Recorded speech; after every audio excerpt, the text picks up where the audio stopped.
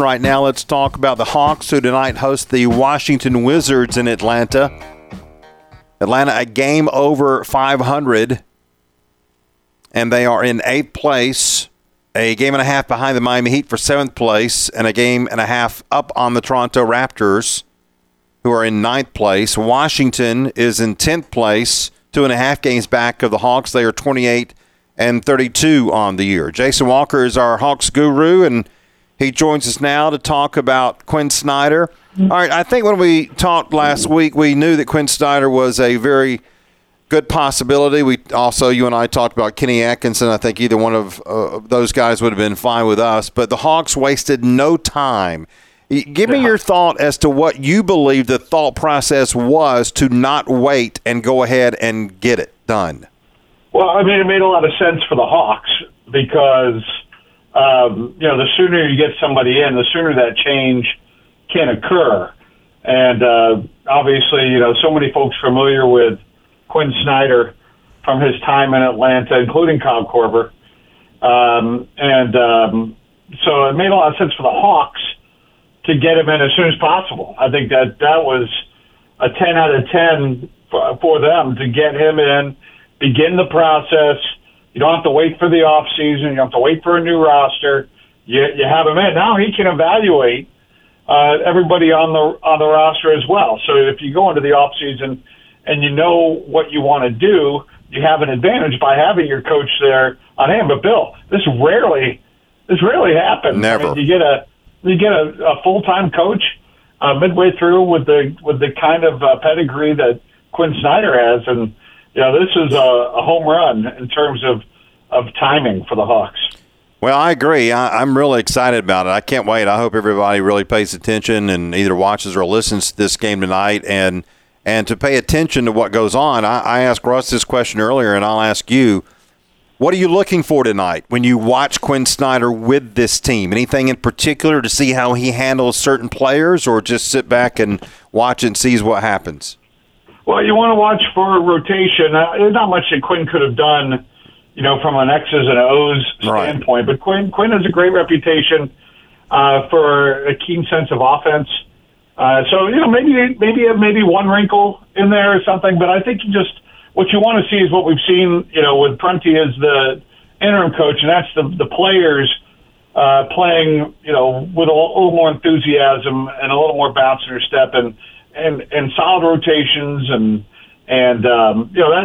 that's kind of what you want to see out of it. I don't know how much Quinn Snyder is going to be able to do in a little bit, but the evaluation begins now for sure for that, and that could mean more playing time for Kungwu, like we saw over the last two games where he actually out-minute Capella. I think those are the kind of things that will be interesting to watch here as Quinn Snyder begins to evaluate the Hawks roster. I don't know if you saw the comments from Jalen Johnson on what he said with the instruction, the coaching that Joe Prunty actually did as far as, hey, I want you to bring the ball up. And he said, very matter-of-factly, I haven't really gotten that.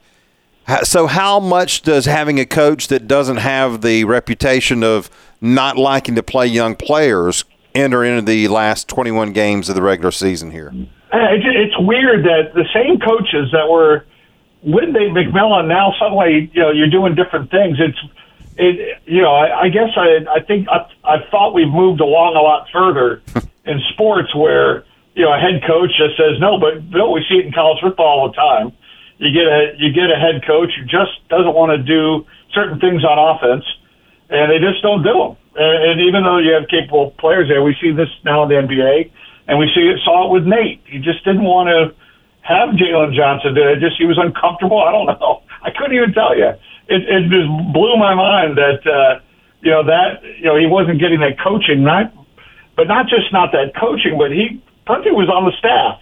So was Nate saying, look, don't just keep the guys focused on 1, 2, and 3? And then when Nate's gone, they say, okay, we can get to 4, 5, 6, and 7 now too. And that's what, that's what validates kind of a move off of Nate with this roster. Let me ask you this: if Quinn Snyder looks at Jalen Johnson and A.J. Griffin as two people who should be able to contribute to this team. Doesn't Quinn Snyder look at this team as being 10 deep? Oh, certainly. Yeah, I think certainly. And I don't know if we always saw that with Nate McMillan. I don't think he felt that all the time. Do you? Well, I mean, we would see 10-man rosters, but they wouldn't necessarily include the young guys. Right. And we would see 10-man rosters, but you wouldn't have a modern staggered rotation. You'd have all 5 in at the same time. Bench punch, and that's not ideal. No. When you're trying to have a consistent production throughout the 48 minutes of a basketball game. But yeah, I think so, Bill. I mean, we'll see. What A.J. Griffin and Jalen Johnson, obviously those were the two that were most watching from a development standpoint. But shoot, Nate McMillan stood right up there last year at the very beginning, planted his flag and said, "We're done developing." And that was obviously a giant Harry the Hawk red flag right there on what the younger players were going to do. And obviously, moving off of Nate and the comments from Landry, Fields, and Kyle Korver, and making these changes and bringing in Quinn Snyder is a lot about development. So I would expect to continue to see those guys play meaningful minutes for the Hawks. As you mentioned the standings, Bill. I mean, they're 3 games. They're 3.5 games out of 6th place. That's the playoffs. That's not even the play-in anymore. So it's all still right in front of the Hawks for the season, and this burst of enthusiasm hopefully can carry them up there and begin to fight for the top 6. At Jason Walker NBA on Twitter. Jason Walker is joining us here on the show to talk about the Atlanta Hawks, and again the debut tonight for Quinn Snyder as the head coach. You can hear that game after the Georgia game in Macon, Warner Robins, Rochelle, Pinehurst, and Savannah, and you can hear that game on in Brunswick and Waycross Blackshear. I asked Russ a little bit earlier, and again, I'll ask you your thoughts on I'm curious as to whether we'll see anything different with John Collins tonight.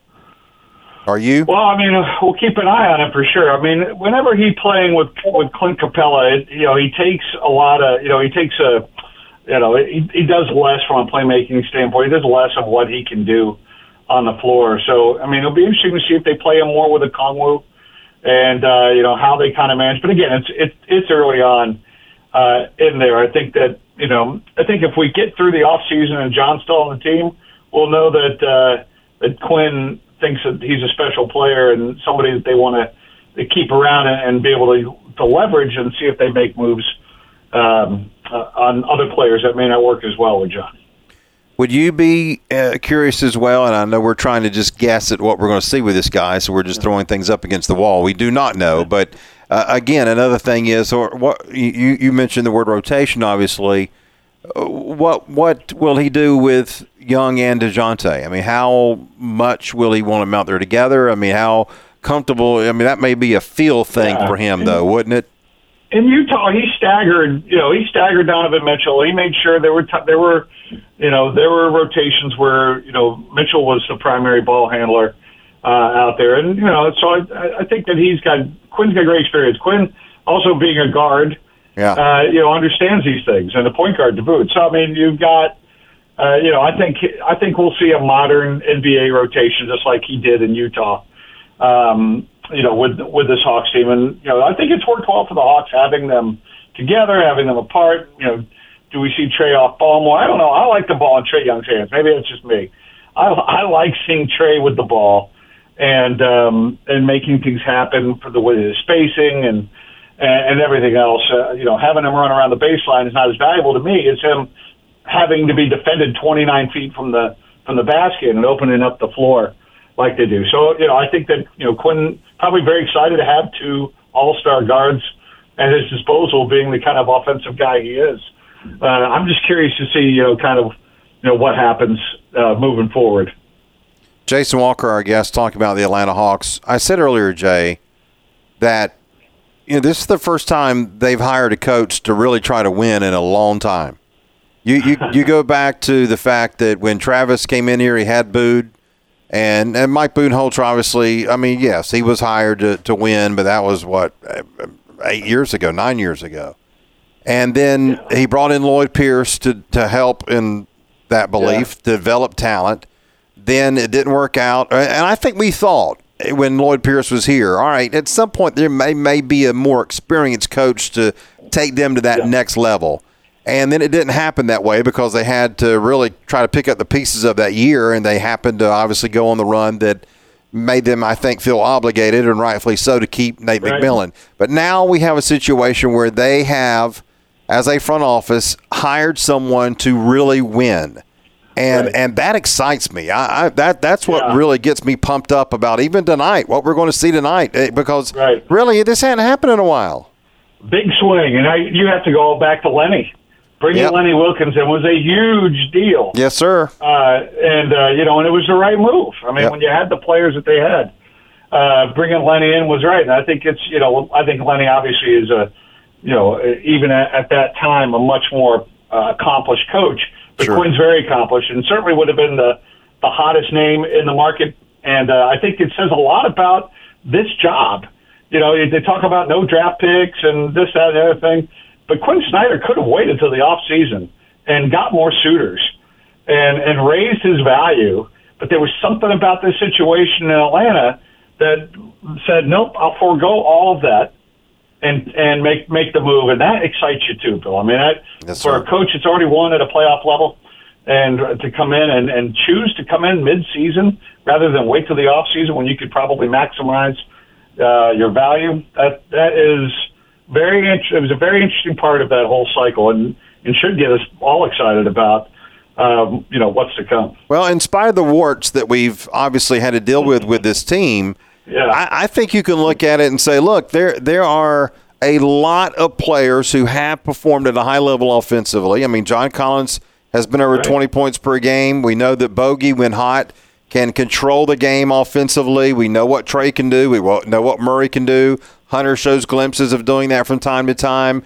Sadiq Bey had 50-something points last year, right? And we know that A.J. Griffin, I think he can develop into a very good offensive player even as he gets, able to drink, for crying out loud. I mean, that in itself, those things right there, especially for a coach known as an offensive guru, Jay, I think that explains why he's here, don't you?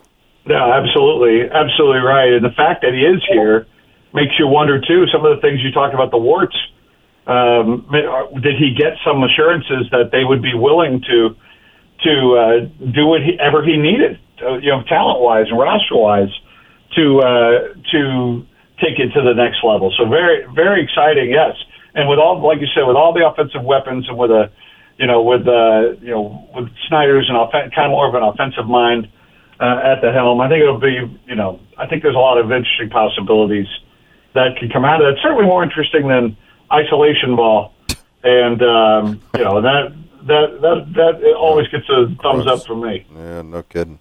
All right, finally, I know you listened to my interview with your boy Stan Cassidy the other day. Yes. And I have to ask you this. So he pretty much told us that if he hadn't have gotten Moses in 1988, he might have gotten Darryl Dawkins.